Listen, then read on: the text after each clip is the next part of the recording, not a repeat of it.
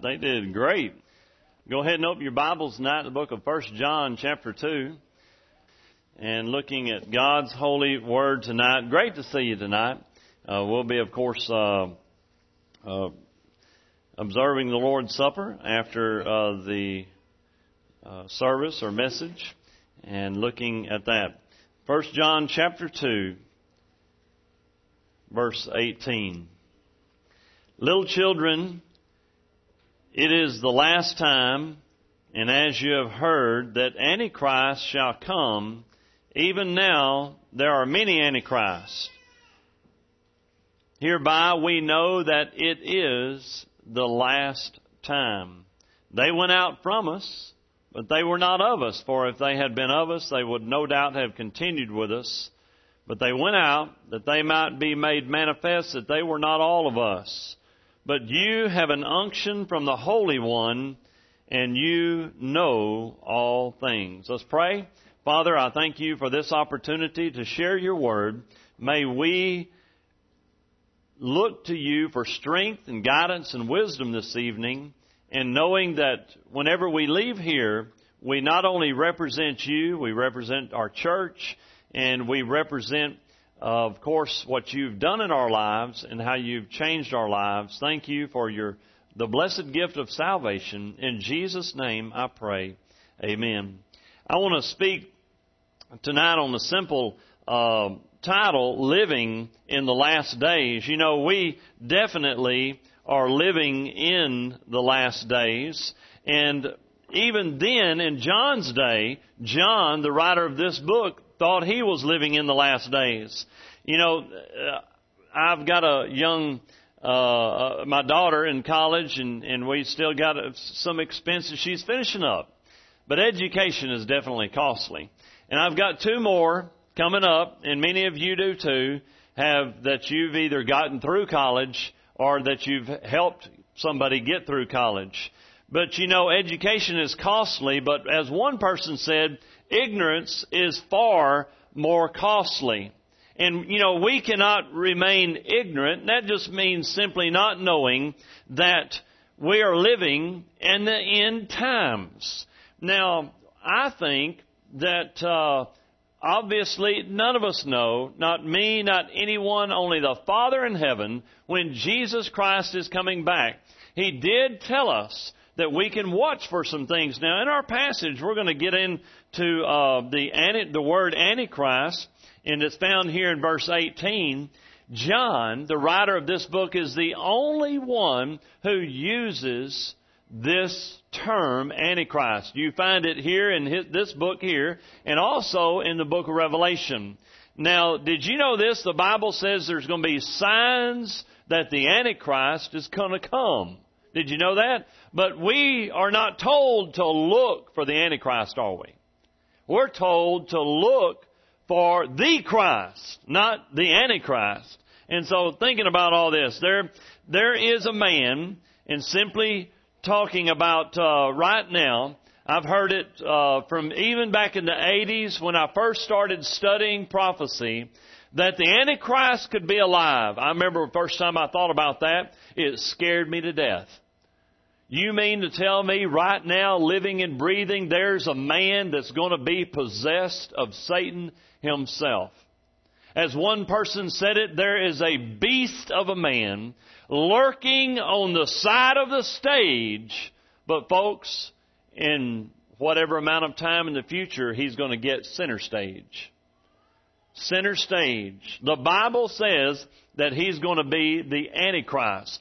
Now, along all that, we're given signs about the Antichrist, but we're given more signs about when the Christ comes. Folks, over in the book of 2 Timothy, it says, perilous times shall come.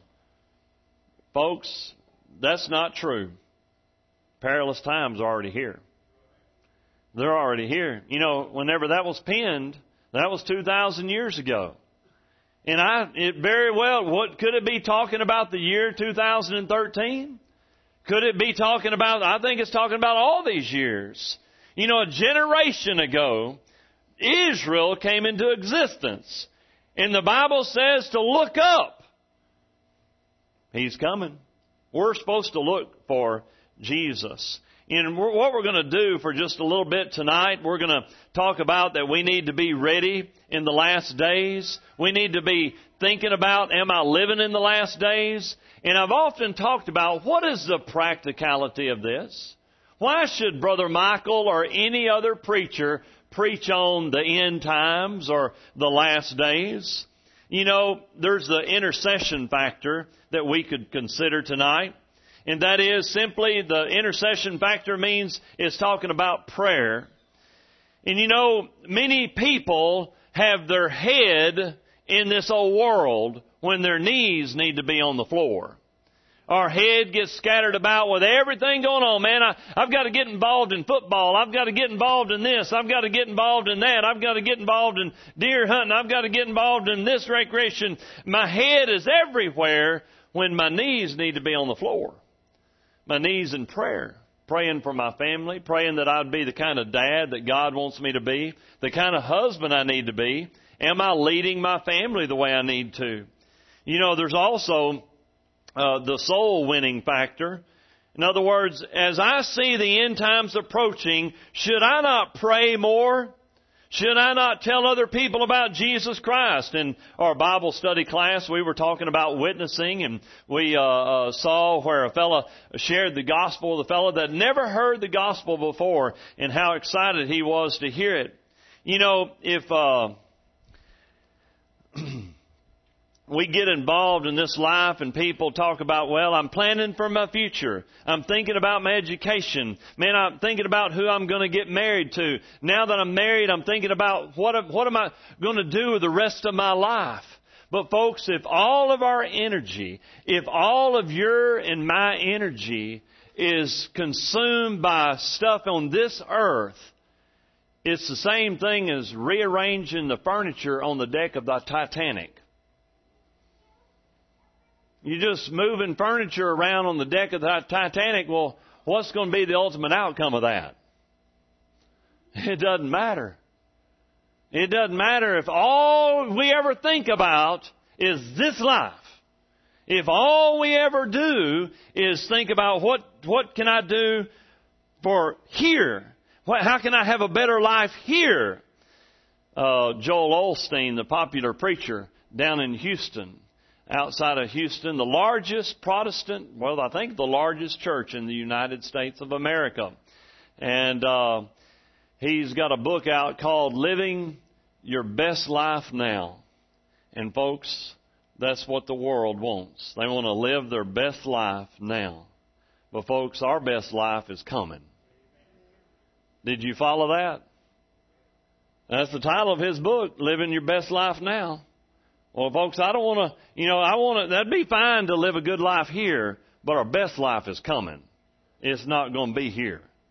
Okay? So, I don't want to rearrange the decks on the Titanic because it's all for no reason. There's nothing wrong with, John Harper, famous Baptist preacher, went down on the Titanic. I've got it in my office. I've got his biography. He led more people to Christ as the Titanic was sinking. He took off his life vest, handed it to a young lady, and all he could cry about was repent and accept Jesus Christ as your Savior. And that's all he did. And he sank. He went to his death in that icy ocean that night, leading people to Jesus Christ. What a sacrifice. What a life. If I'm going to be, again, what is the purpose of studying the end times? What is the purpose of sharing the gospel? The soul winning factor, the intercession factor. Instead of rearranging the furniture on the Titanic, we need to get people in the lifeboats, and the lifeboat's Jesus Christ. Also, the family preparation factor, getting our families founded on the Word of God. If I'm living in the end times, what's the most important thing? Not only telling people about Jesus, having my prayer life right, but do my kids know the Word of God?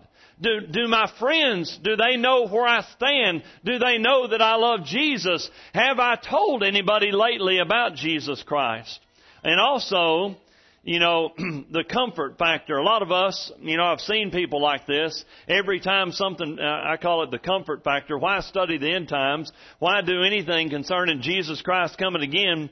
And I love the way one preacher put it. And he said it this way. I remember getting, especially when I was younger, getting all worked up. Man, what if Jesus Christ comes back? I've never been married. And I wanted, at that time I was just dating Karen. And I said, man, I want to marry Karen and I want to have a family and I want this and I want that. And I asked Brother Don McCormick, I said, and I know I'm saved and I know I'm called to preach and I know God's blessed me, but why am I feeling anxious, worried, scared about Jesus Christ coming back? It's the comfort. It makes me uncomfortable. We look at the world and we say, well, number one, the flesh. That's all it was. My flesh wants to live. God designed your flesh to want to live. And number two, one person said it this way. We look, oh man, look what the world is coming to. When we need to have the attitude, look who's coming to the world. Look who's coming to the world. And that's Jesus Christ. Getting excited about His coming. And that's what we're going to be looking at tonight. So if we're going to be looking at this thing, first of all, let's look at the time. It says in verse 18 of our text, little children, it is the last time, as you've heard, that Antichrist shall come. We're living in the last times. You don't have to turn over there, but Matthew chapter 24 verse 8 said, all these are the beginning of sorrows. All those end time things, all these are the beginning of sorrows. We know that that's birth pains. It's time that we look for Jesus Christ returning. We should be living for His coming. We should be looking for His coming and longing for His coming. All those things are real simple. Let's do a real fly through here. and it'd be kind of in reverse. So 1 Thessalonians chapter 1 and verse 10. The Word of God says here, we need to wait for His Son from heaven, whom He raised from the dead. That's our job. I'm looking, I'm longing, I'm living for Jesus Christ to come back. Backwards just a little bit, Philippians chapter 3. I'm just turning backwards a little bit. We'll go kind of in reverse here. Philippians chapter 3 and verse 20. Philippians chapter 3 and verse 20, it says, our conversation is in heaven, from whence also we look for who? The Savior. That's, folks, that's the Bible says we're supposed to be looking for His return. I like that. That's a powerful verse. Keep backing up. 1 Corinthians chapter 1 and verse 7. It says, so that you come behind in no gift, waiting for the coming of our Lord Jesus Christ. So we should be waiting for Him. So the first thing, the time. We live in those times. The next thing I want to call it the tyrant. The tyrant, the Antichrist is coming. Just like Jesus Christ is coming, John calls this man the Antichrist. By the way, the Antichrist, let's just boil it down. Who or what is the Antichrist? The Bible says that Antichrist shall come. There is more than just one Antichrist. There's anybody who opposes Jesus Christ as an Antichrist. That's what the word means. But there is going to be a man that's going to be, according to Revelation, that's going to be possessed of Satan himself. He's going to be a man just like me and you. Did you know the Bible says that Judas was possessed of Satan? He was, but that means he was an Antichrist, but not the Antichrist. The Bible mentions this. He's called this. What are some aliases? What are some other names of Antichrist? He's called the son of perdition. He's called the man of sin. He's called the wicked one, the lawless one, the beast, which speaks of his ferocious nature. Head, if you will, to 2 Thessalonians chapter 2. Matter of fact, in Billy Don's Sunday school class, we're in 2 Thessalonians. We'll get to chapter 2. I was telling one person, I said, I like the way one writer described it. I was looking at 2 Thessalonians, as a matter of fact, the other day. It's got 3 chapters in it. The first chapter is kind of encouragement. The second chapter is meat. And the third chapter is some encouragement. It's kind of like a sandwich, bread, meat, and bread. And that's what 2 Thessalonians is. Guess where the meat is? The meat's in the middle. And so I never did like those McDonald's Big Mac. Got a slice of bread in the middle of that thing with, the sandwich doesn't look right. I mean, bread's out of order there. But this sandwich right here, 2 Thessalonians chapter 1 is the bread, chapter 2 is the meat, chapter 3 is some more bread. But here's what it reads, 2 Thessalonians 2:3. Let no man deceive you by any means, for that day shall not come except there come a falling away first, that the man of sin, that's what he's called here, and he's called 2 things in this passage, the son of perdition, that he's going to be revealed. You know, so he's called these things. Now, this man, I want to go back to our text, and we'll go to back to 1 John, and we'll take a look at some verse 19. 1 John chapter 2 and verse 19. They went out from us, but they were not of us, for if they had been of us, they would no doubt have continued with us, but they went out, that they might be made manifest that they were not all of us. The Bible says that the Antichrist, the devil, who has many names, he does many things, and he can do this to groups of people, including churches. The Bible says that Satan is divisive. Did y'all know that? The Bible mentions that right here, he divides this group. Now, we know that this group wasn't saved because the next time he mentions the next verse, but you have an unction from the Holy Spirit, which means that you belong to the Holy Spirit. The Holy Spirit's in your heart. And somebody may be a lost church member. Well, that Satan can divide that away. As one person said it, the only time Satan can get in a church is if somebody brings him in. Also, so that's what the devil wants to do. Would you consider this statement to be true? The devil not only wants to divide churches, he wants to divide homes and families. I believe Satan, he loves it when a family gets divided up. And it can be divided up many ways. One of them, families can fall apart. Families, folks, if you're not drawing together, you're going to fall apart. And the Word of God is a glue that can help families hold together.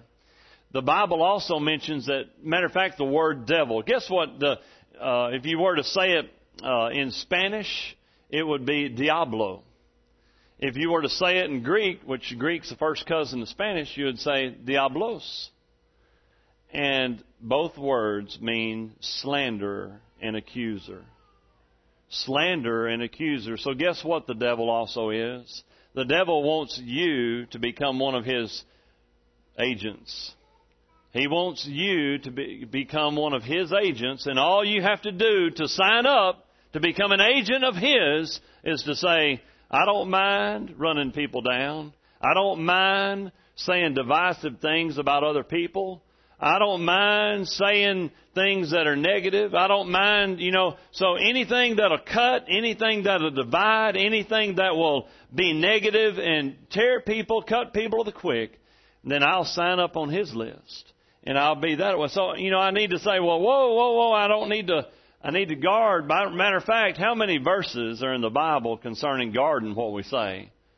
Are there a bunch of them? There's a bunch of them. The Bible says and one of my favorites got it memorized, Proverbs 13:3, says that he that keepeth his mouth keepeth his life, but he that openeth his lips wide shall have destruction. And so I need to guard what I say. The Bible teaches that. The devil, he doesn't. He's not shy about mincing it.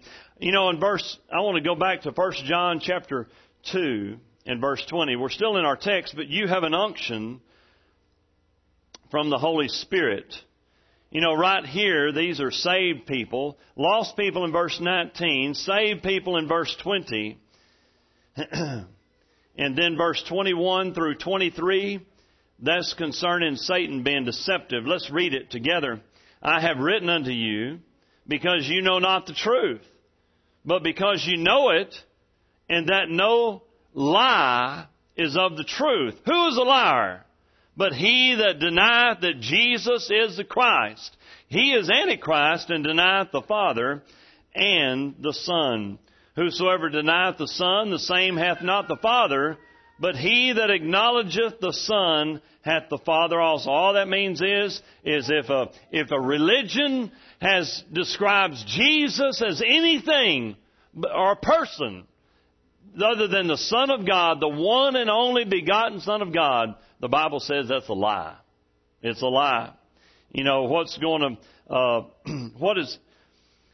mentioned about the devil being not only divisive and devilish, but you know what? According to this right here, and figuring out the truth is and what the truth is. Matter of fact, who is a liar? Verse 22, but he that denieth that Jesus is the Christ.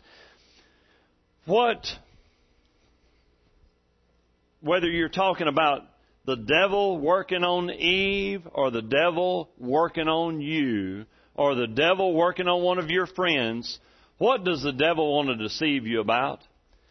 I'll tell you what the devil wants to deceive you about. The devil wants to deceive you about who Jesus is. He wants to deceive you about who... You say, well, I know who Jesus is. Well, then he wants to deceive you about what he can do in your life. I can't I can't tell people about Jesus. I can't do this. I can't do that. My marriage can't hold together. I can't accomplish this goal. I don't know. But the Bible says, greater is He that's in you than he that is in the world. And we know that's talking about, of course, the devil. That's what he wants to deceive you about. And let's head now to 1 John. This is how we do it. 1 John chapter 4 and verse 1. So you figure out, what's out here in the world. How do I handle this? Beloved, believe not every spirit, but try the spirits, whether they are of God, because many false prophets are gone out into the world. Hereby know you the Spirit of God. Every spirit that confesseth that Jesus Christ is come in the flesh is of God. And every spirit that confesseth not that Jesus Christ is come in the flesh is not of God. And this is what? The spirit of, again, Antichrist. That's what it says. People that come to you misrepresenting Jesus. How many of you, everybody lift up your hands if this has happened to you. How many of you have ever had a Jehovah's Witness knock at your door? Okay, hands down. How many of you have ever, at your door or any other place, encountered a Mormon? Anybody encountered a Mormon? Well, the same way. Did you know they believe that Mormons, just off the cuff, believe that Satan and Jesus were brothers? Okay, and also that Jehovah's Witnesses believe that Jesus Christ is not the one and only true Son of God. Co-existent, co-eternal, and co-one and the same. Folks, Jesus Christ is the Son of God and is God in the flesh. But they don't believe that. And so many times we wonder what to do with them. A lot of times people will, and it says here, as a matter of fact, if we skip down, just slide over it. Now, what do you do? The Bible says right here what to do with them. Just flip over 2 John and verse 7. What do you do with that? Somebody that comes to you proposing that Jesus Christ is something different. All right? For many deceivers are entered into the world, and who confess not that Jesus Christ is come in the flesh. This is a deceiver, and notice here it says it again, and an antichrist. It keeps popping up in John's writing, doesn't it? Look to yourselves that we lose not those things which we have wrought, but that we receive a full reward. Whosoever transgresseth and abideth not in the doctrine of Christ hath not God. He that abideth in the doctrine of Christ, and he hath both the Father and the Son. If there come any unto you and bring not this doctrine, receive him not into your house, neither bid him Godspeed. For he that biddeth him Godspeed is a partaker of his evil deeds. So somebody said one time, I was talking to Jehovah's Witness, and it was hot outside, and I was telling my church member, one of my church members I said, well, y'all come on in here, I want to talk to y'all. He said, well, you were bidding them Godspeed. No. Actually, I was doing two things. Number one, I was, is deceptive maybe on my part, but I was trying to take up as much time as I could with them. Number two, that way they couldn't mess with anybody else. Number two, I was trying to share with them about the true Son of God. And bidding them Godspeed is causing a blessing to happen to them. And it's kind of like one preacher said it this. It's kind of like, it's be like this. Whenever you meet somebody, don't do this. As one preacher said, you wrap your arm around somebody, and we call it sloppy agape. Sloppy agape means this. Hey, we're all working together to get to the same place. So we're all kind of working there to head that away.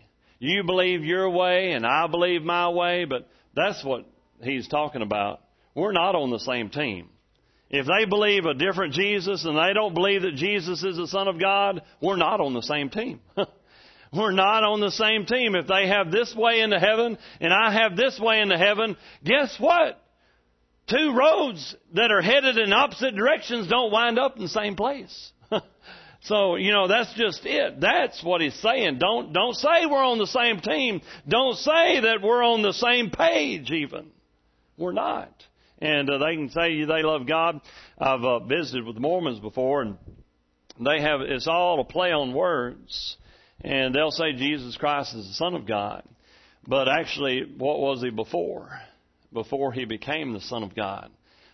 Then you start running into a different opinion about Mormonism. So a lot of stuff that you could go to that. So none of that sloppy agape stuff. And then lastly, in closing, let's get back to our text, which is in 1 John chapter 2. There's three things that we see in three verses. Real quick. Verse 24. I'm in 1 John 2:24.